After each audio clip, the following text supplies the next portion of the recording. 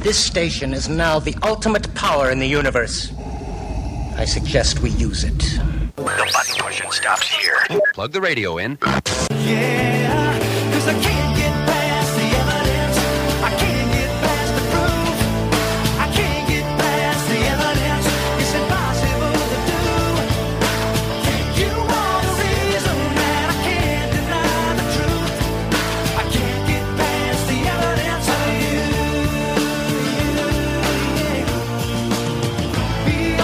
Hello, everyone.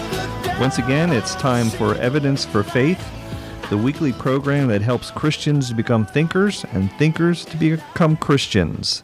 This is the program that presents the historical, archaeological, and scholarly evidences for the historic Christian faith based on the documents of both the Old and New Testaments.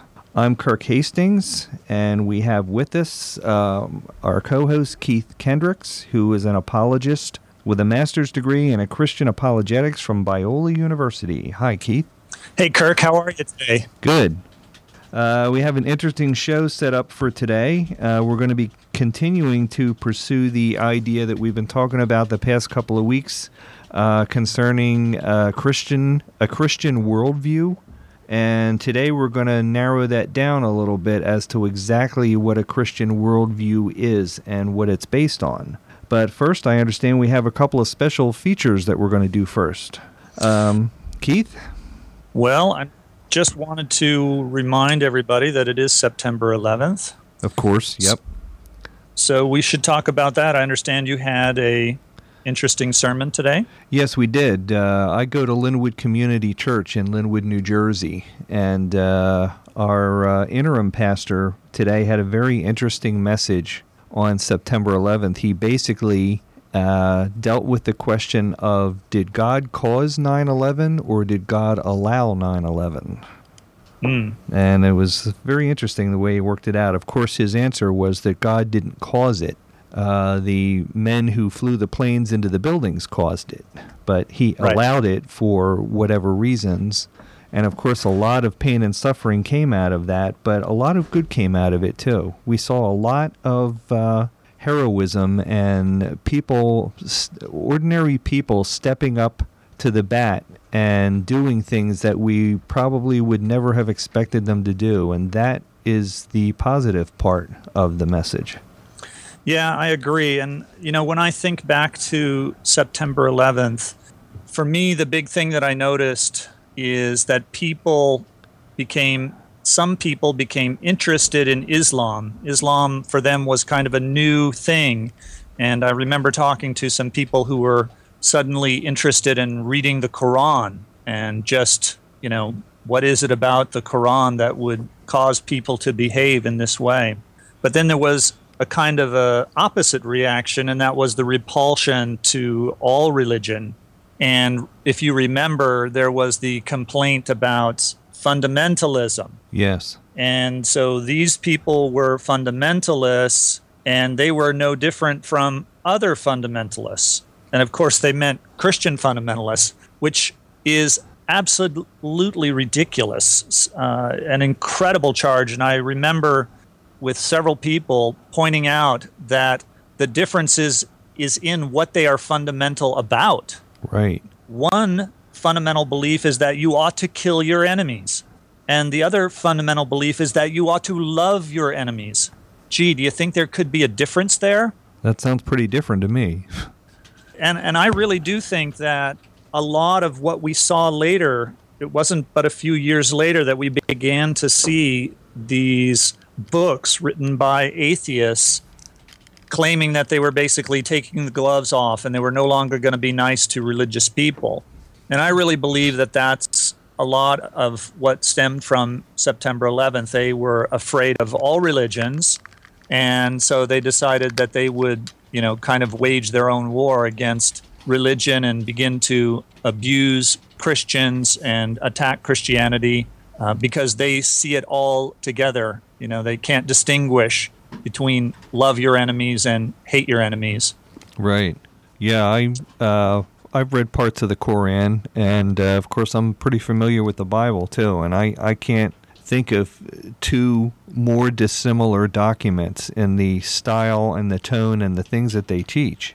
Yeah, very different. It does serve, I think it is useful to read the Quran just to get a feel for what it's like. People will find that it's not anything like the Bible at all. But a lot of people think it is. They think all so-called holy books are the same, which is another broad generalization that really has no basis in fact. Right. Yeah, that's true. Okay, what else you got for us? I understand you have an article. You spoke to me before we went on the air about it. I didn't have a chance to print a copy of it out, but you said that you found an interesting study on the internet about kids that go to church versus kids that don't go to church. Yeah, this was a really interesting study. This was written about on BeliefNet, and it's dated August 27th, 2011, so this is brand new.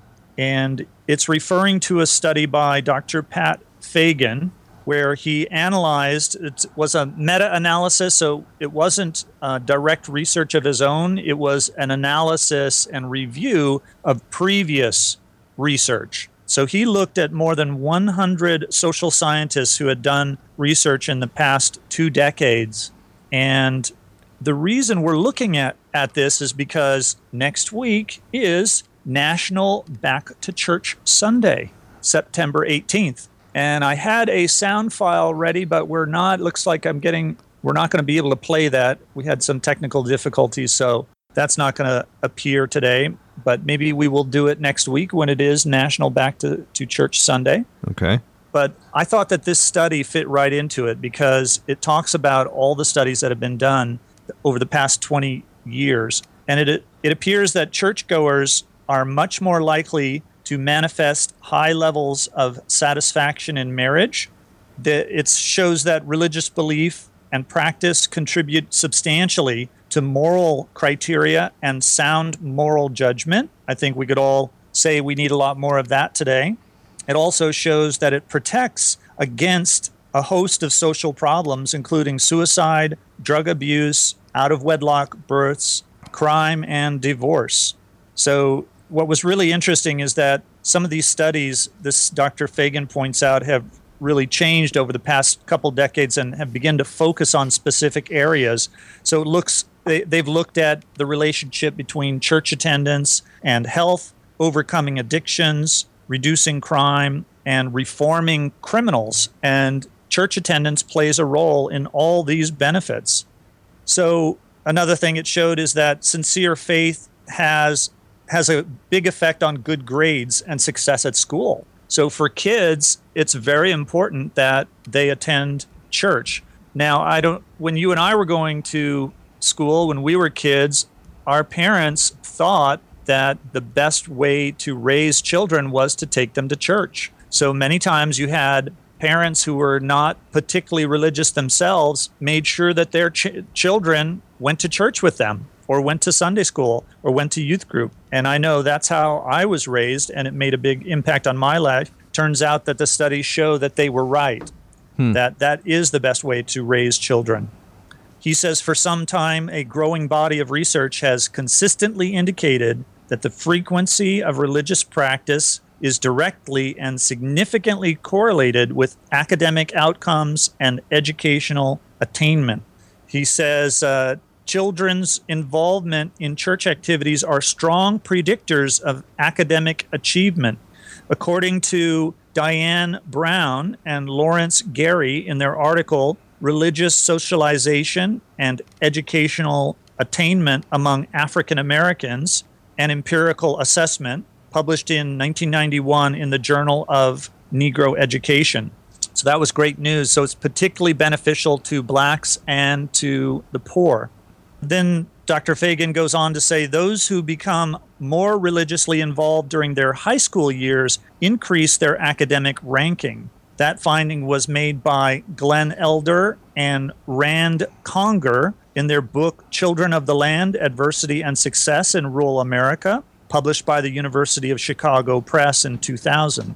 And in the same book, they looked at a study of Iowa families that discovered that youth who in 8th grade are religiously involved will have higher academic competence in the 12th grade. So fascinating correlation to education.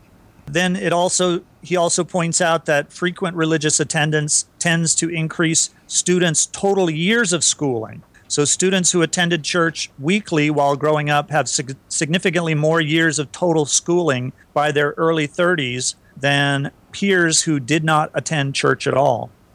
So a lot of good findings. Here's another study that's mentioned.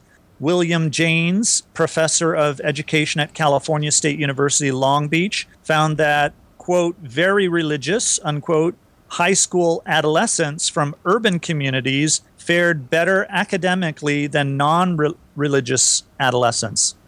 So he says spiritual and religious involvement affects educational outcomes more than income does.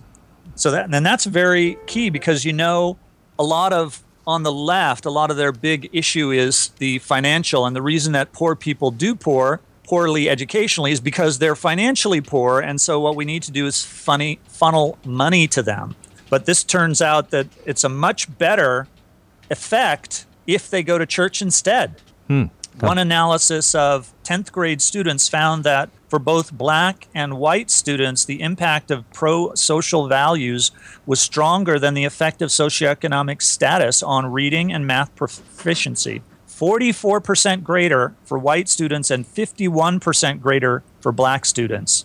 That study also showed that holding religious values was associated with higher math scores for black students. I've got a signal from Josh that we do have that sound bite, but let me just finish out a couple more comments, and then we'll get that sound bite on the National Back to Church Sunday. He says, again, continuing with this meta-analysis of studies, church attendance powerfully reduces socially deviant activity. Read that. That's a social scientist talk as criminal behavior. Then it says another study that Dr. Fagan cites showed that students attending weekly religious services were less likely to use drugs or alcohol, to engage in delinquent behavior, to get in trouble at school, or to have poor grades when compared to their peers who attended church less than monthly or not at all. And then he has this big long list of benefits for church attendance for adults and for children. So I will read that in a minute, but if Josh has got that soundbite now, if I can, what I will try to do is there's this video. You can catch this on YouTube. It's the National Back to Church Sunday, 9/18. So there's most of it is in the sound portion of the video, but there's a little bit that's written. So I don't know if Josh can leave my microphone on during that while he's playing it, but if he can, I will read those parts. He's nodding yes, so I guess you can give it a try. Okay, so let her rip then, Josh. Here's a few reasons why people don't go to church. I can't come to church until I get my life together. A Church place is for how I got my life together. A place for new beginnings. Church is filled with a bunch of hypocrites. And there's always room for one more. Imperfect people, welcome. All they care about is your money. They care about me, not about my money. People are priceless. Is there some kind of dress code? Yes, the code is wear some clothes. Come as you are. Church, it just makes me nervous. I was nervous at first, and then I felt right at home. Right where God wants you. I'm not sure I believe everything that you believe. But you can still belong. Doubts, welcome. Church is for wimpy, girly men. You want to say that again? If you knew me and what I've done, you wouldn't want me. If you knew me and what I've done, you wouldn't be worried. Forgiven. You can come to my church even if you were brought up Catholic, Baptist, Methodist, Jewish, Mormon, Lutheran, Pentecostal, Presbyterian, Church of Christ, Southern Baptist. a little bit of everything and a whole lot of nothing. See, it's not about a religion, it's about a relationship. So please, come to my church. Where nobody's perfect. Where beginners are welcome. Where socks are optional. but grace is required. Where forgiveness is offered. where hope is alive. And where it's okay to not be okay. Really.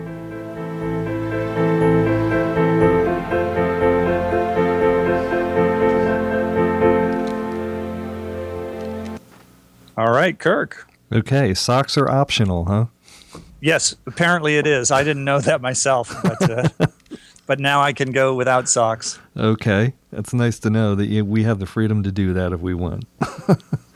So that is National Back to Church Sunday next Sunday. So I hope people who are listening who are not attending a church on a regular basis will decide to attend and feel welcome to attend your local church. Let me give you that last list that we were talking about. Here is specifically, it says, the available data clearly indicates that religious belief and practice are associated with the following list of benefits: higher levels of marital happiness and stability, stronger parent-child relationships, greater educational aspirations and attainment, especially among the poor, higher levels of good work habits, greater longevity and physical health, higher levels of well-being and happiness, higher recovery rates from addictions to alcohol or drugs, higher levels of self-control, self-esteem, and coping skills, higher rates of charitable donations and volunteering, higher levels of community cohesion and social support for those in need, lower divorce rates, less abuse of alcohol and drugs, lower rates of suicide, depression, and suicide ideation, lower levels of many infectious diseases, less juvenile crime, less violent crime, and less domestic violence. So if you are wanting some of those benefits, now you know how to find it. Regular church attendance and belief in Christianity. There's a quote he has then. He says, "No other dimension of life in America does more to promote the well-being and soundness of the nation's civil society than citizens' regular attendance at church." He says, as George Washington asserted, he concludes, the success of the republic depends on the practice of religion by its citizens. These findings from the 21st century social science support his observation. So they knew it a long time ago, but now we have the solid scientific experimentation to show that it is really true. How about that? Very interesting. Well, if you happen to be just joining us, this is the Evidence for Faith radio program, and I'm Kirk Hastings. And I'm Keith Kendricks. And if you'd like to listen to podcasts of our previous programs, feel free to go to our website, which is at www.evidence4faith.com. And you can also email us comments or questions at that website. The email address is email@evidence4faith.com. So feel free to take advantage of those opportunities. So I guess we can move on to our topic for the day, which is kind of a continuance of what we've been talking about in the last couple of weeks. We've been talking about worldviews. And then last week we spoke a little bit about a Christian worldview. And now today we are going to focus a bit more on exactly what that means, what a Christian worldview is and what it's made up of. That's right. And for those who are planning to go to church for maybe the first time or for many years, we'll actually be reviewing some of the foundational beliefs of Christianity in the realm of theology. And then that lays a groundwork, a foundation upon which other ideas of the Christian worldview are built, ideas that have to do with politics, economics, education, those kinds of things. Right. But at least to start out, we'll focus on theology. Now, this may be a repeat for those who are Christians and regular attenders to church. So this will be a little bit of a repeat, but I think it's important that we lay this groundwork first, because the whole concept of a worldview is that you build the ideas upon your basic views of things like, does God exist? What is man? What is the purpose of life? So if you answer those one way, you get a certain worldview. If you answer them a different way, you get a completely different worldview. Right. Well, how about we start out with some of the foundational beliefs of Christianity? Okay, so again, some of this is going to be kind of obvious, but for Christians, I guess what we'll do is I'll kind of outline them, and then we'll go and look at them in depth more closely. Okay. So Christians believe that there's only one God, right? That he made all that exists, that he created and sustains life. Christians believe that mankind is his most cherished creation. Unfortunately, we believe that man is fallen, so something happened to man. And what God did in response to that is that God took the penalty for sin upon himself to redeem man through Christ. Okay. Then Christians believe that redeemed man, the born-again man, the Christian, their purpose is to glorify God through transformation to Christ-likeness. And then finally, one of the foundational beliefs is that God has spoken to mankind through the Bible. Which is how we know a lot of these things that you just mentioned. Exactly. And maybe that should be bumped up near the head of the list. Right. So those are kind of the foundational viewpoints that answer those questions about who is God, does he exist, who is man, why is he here, what seems to be wrong with man, and that's what Christianity answers with these theological answers. Yeah, I was just thinking while you were reading through that list that there's a lot of commentators in the media that often miss a couple of these foundational beliefs that you just stated, and then they say, well, Christianity doesn't make sense. To give you an example, they'll say that, okay, if God created us, then why is the world so messed up? And if God is perfect, then how come the world isn't perfect and, everything works perfectly well? Well, the Bible explains that God did create the world perfect, and he looked at it and said that it was very good, but the fall of man kind of altered things. We decided to rebel against God at one point, and there were certain consequences of that rebellion that has, for lack of a better word, has spoiled God's original creation so that it's not quite what he originally created it as. And that's why we see evidence of beauty and perfection in the world, but we also see ways in which there's a lot of imperfection and futility in the world. Right. Yeah, I couldn't have said it better. That is really a good analysis. And, there are wrong ways of looking at things. And if you don't really understand what the Christian view is, then you're not really going to see how it makes much sense. Right. But when you get it all together, it really does. It is very cohesive, very logical, very well thought through. Let's put it that way. Right. Very consistent. Yes. Yeah, exactly. And a lot of these things that I just mentioned, if God hadn't had the Bible written for us, we wouldn't instinctively know these things. We couldn't just, look at nature or whatever and figure these things out. That's right. So he had the Bible written for us. Figure out a lot by looking at nature, such that you can figure out that God does exist. Right. You can figure out a little bit about him. But yeah, a lot of things you wouldn't know, such as that issue of, how come it is that things are so messed up. Right. So, yeah, very true. Okay. How about the nature of God? Let's go into that a little bit. All right. Well, this is where we're going to spend a lot of the time, and probably till the rest of the show, we'll be looking at the nature of God. What is it that biblical Christianity believes about the nature of God? So, first of all, let's just start off with that God is self-existent, okay? Right. What does that mean?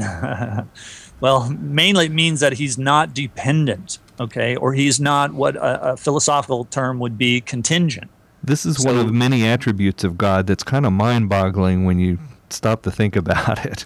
Yeah, it is, but you know what? Philosophically, it's completely necessary.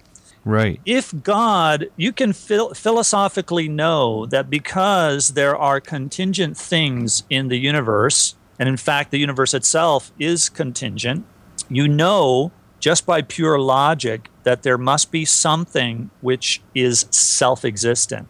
So the fact that Christianity teaches that God is self-existent is an amazing correlation. You know right away. In other words, if a religion did not teach that God was self-existent, then you would know right away that that religion is false. Okay? Yeah, because and it where do wouldn't we work. get this idea of self-existence from being taught biblically? How about Exodus chapter 3, 13 through 14? And we'll be doing a lot of Bible verses today to really flesh out where in the Bible these ideas come from. Right. Of course, there are many, many more than we'll be quoting, but I've just picked out one or two sample references for people to follow along with. Right. So this verse says, Moses said to God, "Suppose I go to the Israelites and say to them, 'The God of your fathers has sent me to you.' And they ask me, 'What is his name?' Then what shall I tell them?" God said to Moses, "I am who I am. This is what you are to say to the Israelites. I am has sent me to you."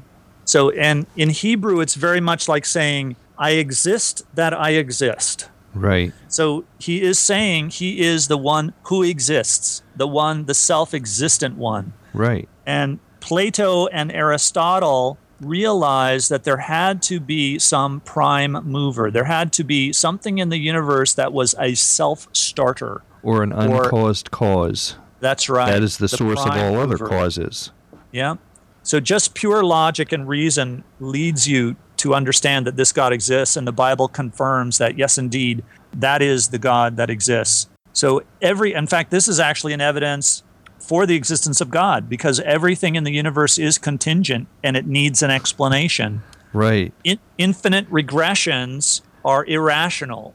And this is something, again, that Plato and Aristotle proved. And we showed it. We've reviewed this in past shows about infinite regressions. They're irrational. Therefore, a prime mover must exist.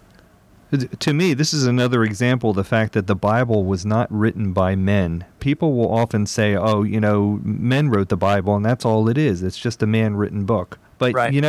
Who writing a passage like this would think to call God by that kind of a name? Exactly. I mean, I would have said, well, his name is Frank, or his name is Harry, or, whatever. Oh, yeah, but they had all these great names for gods, back in the Bronze Age, Right. Moloch, all these wonderful, fearful-sounding names. Right. And yet that's not what the Bible does. Baal and Moloch and all those guys.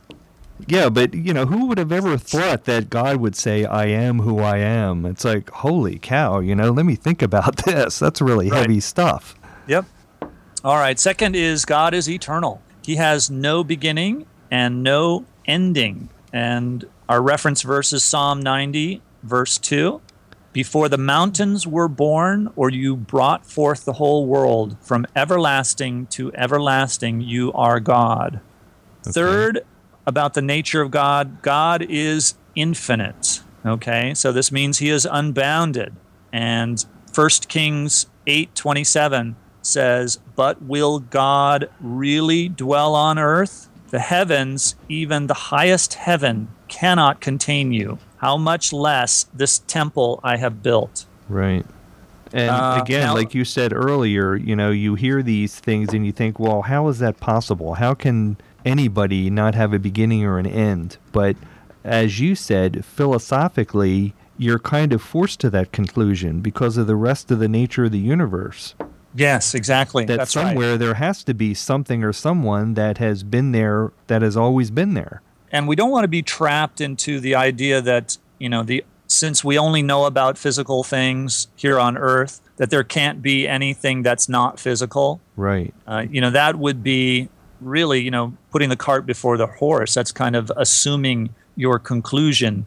It's very possible that there is something in the universe that's not physical. And in fact, as we mentioned earlier, Plato and Aristotle showed that there has to be something which is not physical, that the physical universe is contingent. It could not have created itself. Right. So whatever God is, he is beyond nature, or what do we call it? We call it supernatural. So we don't have to run away from that. Logic tells us that something supernatural must exist. And so if this supernatural God seems to have supernatural powers, well, that's not really a surprise to us. So the Bible tells us that God is also omnipresent. Okay, you know, big omni word. There's a lot of omni words here when we talk about the nature of God. And this one just means that God is everywhere. So actually, Kirk, if you want to read some of these verses, why don't you read this verse? Okay, we have this verse is Psalm 139, verses 7 to 10, where it refers to God being omnipresent. It says, "Where can I go from your spirit? Where can I flee from your presence? If I go up to the heavens, you are there. If I make my bed in the depths, you are there. If I rise on the wings of the dawn, if I settle on the far side of the sea, even there your hand will guide me, your right hand will hold me fast." Wonderful, yeah. So God is omnipresent. He's everywhere.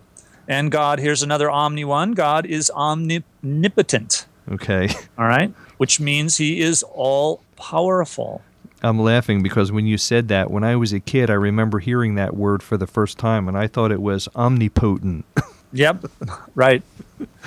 So, yep, omnipotent, all-powerful. Right. And we have a couple of verses for that. Actually, we have one from Matthew 19:26, where Jesus looked at them and said, "With man this is impossible, but with God all things are possible." Right. Now, we have to be careful here, and sometimes critics want to say, oh, yeah, God is all-powerful, he can do anything. So they'll ask this silly question, and I was asked this in college, is if God is all-powerful, can he make a rock so big that he can't lift it? Right. All right. So did you ever hear that in college? Oh, yeah, many times. Yeah. So what we say about this is that God can do anything that is logically possible and does not contradict his own nature. Right. Okay, so if it's logically possible to do, then God can do it. Right. And so this would exclude things like making a round square, or rather, I guess the best way to say it is a square circle. Right. Okay, can God make a square circle? Well, since there are no such things as square circles, then of course, not being able to make a square circle doesn't count against your omnipotence.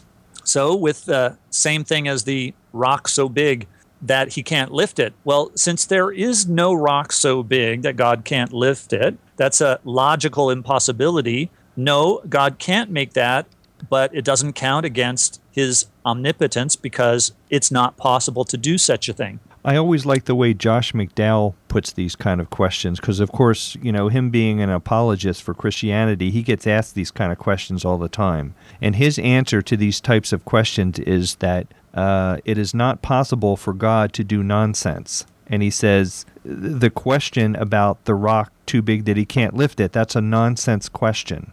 And God can't do nonsense. Right. Exactly right. Now, you could turn it around the other way then, because remember, the person is asking you if God can do something nonsensical or illogical. So you can actually turn the question around on the person and say, okay, let's grant that God can do the impossible. All right. So he can make a rock so big that he can't lift it. And then what would he do? He would lift it. So where's your complaint? Right? Okay. See, you get Right. it? See, if they're going to admit that impossible things are possible, then of course you can say, yes, God can do impossible things, and he does them. Okay. And so then it doesn't count against his omnipotence. So, But even if you're even the Bible itself tells us things like it is impossible for God to lie. That's right. And Okay. that's why we say that if it doesn't contradict his own nature, because Right. God doesn't do anything evil. The Bible also says that God cannot contradict himself. So really, when you're asking these nonsense questions, you're asking God to contradict himself, and the Bible makes it clear that he cannot do. Right. But that doesn't make him less powerful, because he can't Correct. do nonsensical things. That's right. That's right. All right. So the sixth item then about the nature of God is that God is omniscient. All right. Another omni word. Right. This one means all-knowing. God is all-knowing. We got a lot of $10 words in this radio Yeah, program we do. today. We're raising the bar for our listeners. So stay with us. Okay, the verse that backs this idea up is in 1 John chapter 3, verse 20 in the New Testament, where it says, "If our hearts condemn us, we know that God is greater than our hearts, and he knows everything." Yes. So very clear there, God knows everything. And then this also means that God knows the future. There's a popular misapplication of biblical doctrine that has become in some churches that God doesn't know the future. I believe this is called open theology. Okay. It is really a mistaken view. The Bible does say that God knows the future, and this is the basis for all the predictions that he's made, and some of the many predictions that occurred hundreds of years later that we've talked about on the show in the past. Right, the prophecies in the Bible that have come true. Absolutely. Right. So let's remind people that you're listening to Evidence for Faith. I'm Keith Kendricks. Yes, and I'm Kirk Hastings. And we're talking today about the biblical religion, biblical theology, the nature of God, and how that is a foundation for the entire Christian worldview. And we'll be looking at what the Christian worldview is in future shows. Okay. So number 7 then is God is immutable. All right. Now, what does that mean? That means unchangeable. Right. God doesn't change. He is the same yesterday, today, and forever, the Bible says. That is correct. And also in the book of James, in chapter 1, verse 17, there's a verse which says, "Every good and perfect gift is from above, coming down from the Father of the heavenly lights, who does not change like shifting shadows." Very good. How about Hebrews 13? Hebrews 13, where it says, yet I just mentioned that Jesus Christ is the same yesterday and today and forever.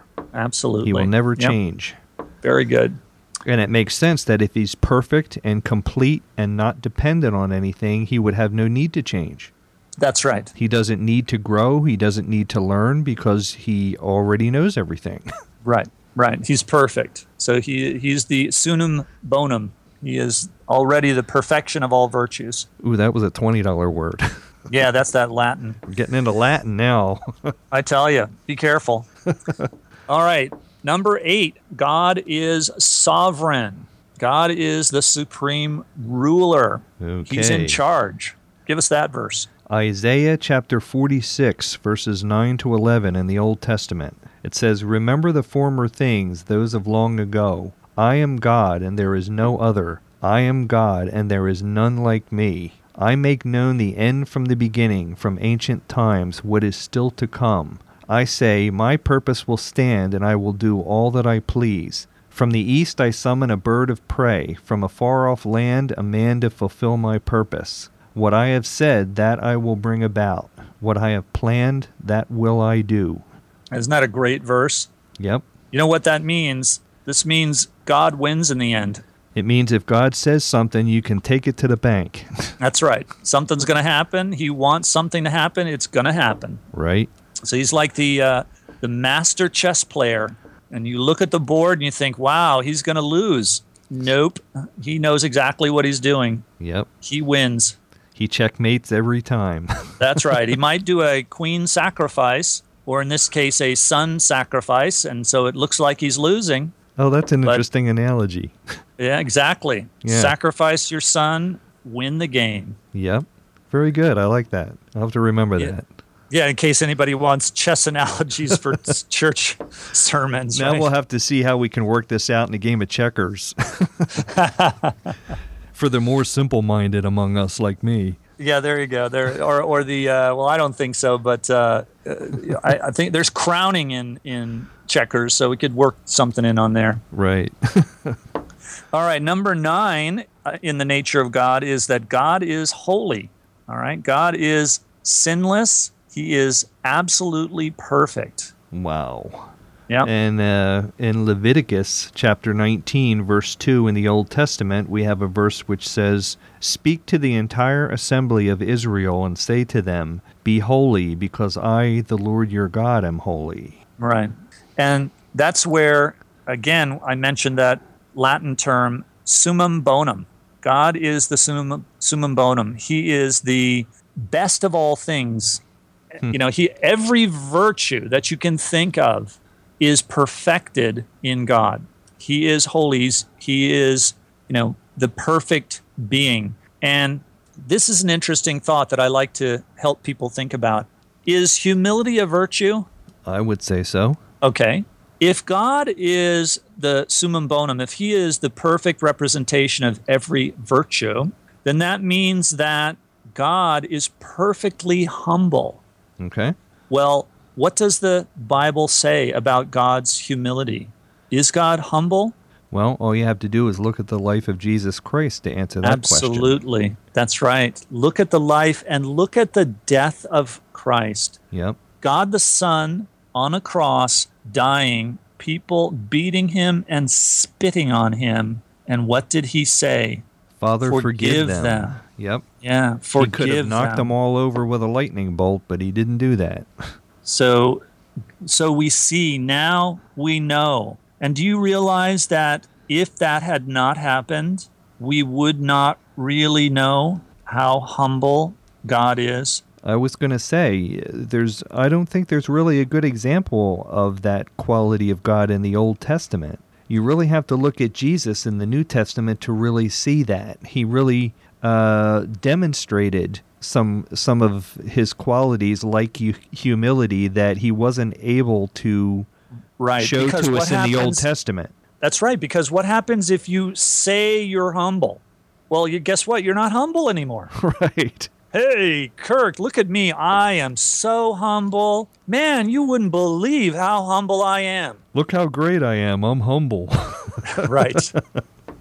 That's the only way you can show that, where you can reveal that, is by showing it. And that's exactly what God did. Yes, and that reminds me of some people who say that the Old and the New Testament speak of two different gods, that there's a very arrogant, vengeful God in the Old Testament, but there's a very meek and mild God in the New Testament. And they say, well, how can that be? Well, actually, like I just said, this is God demonstrating his different qualities, whereas we weren't able to see some of his qualities in the Old Testament. When he became a man in the New Testament, we were able to see those other qualities. That doesn't mean that those qualities contradict each other. Right. He's both perfectly righteous, perfectly just, but he's also perfectly loving and perfectly humble. Right. Now, the interesting thing about this is that this actually solves an old riddle of the philosophers. Plato, in one of his dialogues, talked about the Euthyphro dilemma, okay? And it was, Plato thought a lot about God, and one of the things he realized is that there is this tension between God and morals, or God and virtues. So if morals come from God, then doesn't it appear that they're arbitrary? I mean, God makes them up. God determines what is right and wrong. So if God determines what is right and wrong, then right and wrong is kind of arbitrary. Right. Right? And so that seems to be a problem, because then God could have said that murder is right, murder is good, right? Instead of it just happened that he said that murder is bad. Right. Almost like he flipped a coin. Yeah, exactly. But then Plato also noticed the opposite. Well, let's say that virtue is kind of at a higher level than God is. So God said that murder was wrong because of a higher order, a higher law, that murder really is wrong in this great scheme of things. Well, then in a sense, then God is less than the moral order. There must be something greater than God that set that standard. To obey that moral rule. Right. So this was in his dialogue called Euthyphro, so that's why it's called the Euthyphro dilemma. And other religions that do not have the same God are unable to solve this dilemma. And with Christianity, because we now realize that God is the summum bonum, God is holy, he splits that dilemma in half, because it turns out is that while the moral order is not above God, but it's also not arbitrary, it is who God is. Right. God is the moral order. Right. And so God says that murder is wrong because that's his nature. It's not a law above him, and it's not an arbitrary rule. He's actually telling us what he is like. Right. He doesn't murder. He is the standard. Lie. Yeah, he is the standard himself. Exactly. The standard isn't something outside of him that he made up. Right. Again, another philosophical evidence that the Christian God is the true God, something that man-made religions simply don't recognize. Right. And that reminds me, too, of the verse in the New Testament where Jesus says that I am the way and the truth and the life. It's like, how could he say that? It's because of this quality of him being perfect that he can say, I don't know the truth as something outside of myself. I am the truth. Right. Very good. If Very you want true. to know what truth is, look at me and you will see it. That's right. That's right. All right. Number 10 on the nature of God. God is righteous and just. Yep.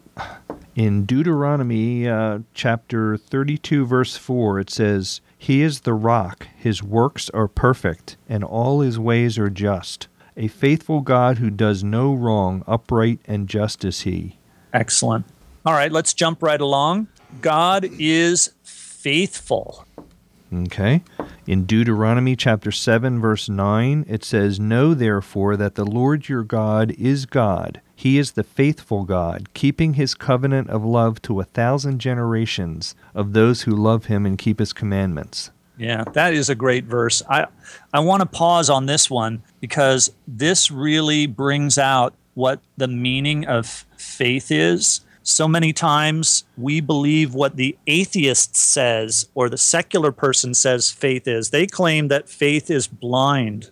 But we know that faith is a deep, abiding trust in God. And one way of looking at it is the idea of faithfulness and loyalty. God is the most loyal being that there is. He is the summum bonum. He is the perfection of all virtues, and God is totally loyal to us. He will never leave you or forsake you. There is no one more loyal than God is to you. So when God says to you, have faith in me, he's asking you to be faithful to him, to be loyal to him. To trust him. So that is what true believing faith is. It's being loyal to God. Mm-hmm. All right. God, number 12, God is love. Of course, most people have heard this one in one form or another. I hope people do know this. Okay, and we have a verse here in 1 John chapter 4, verses 8 to 10 that says, Whoever does not love does not know God, because God is love. And it goes on to say, This is how God showed his love among us. He sent his one and only Son into the world that we might live through him. This is love, not that we loved God, but that he loved us and sent his Son as an atoning sacrifice for our sins. Isn't that wonderful? The gospel message right there. Right. And it comes from a loving God. And that you do have in the Old Testament.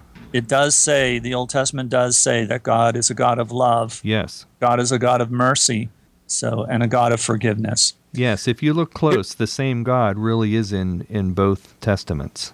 Here's a quote from C.S. Lewis.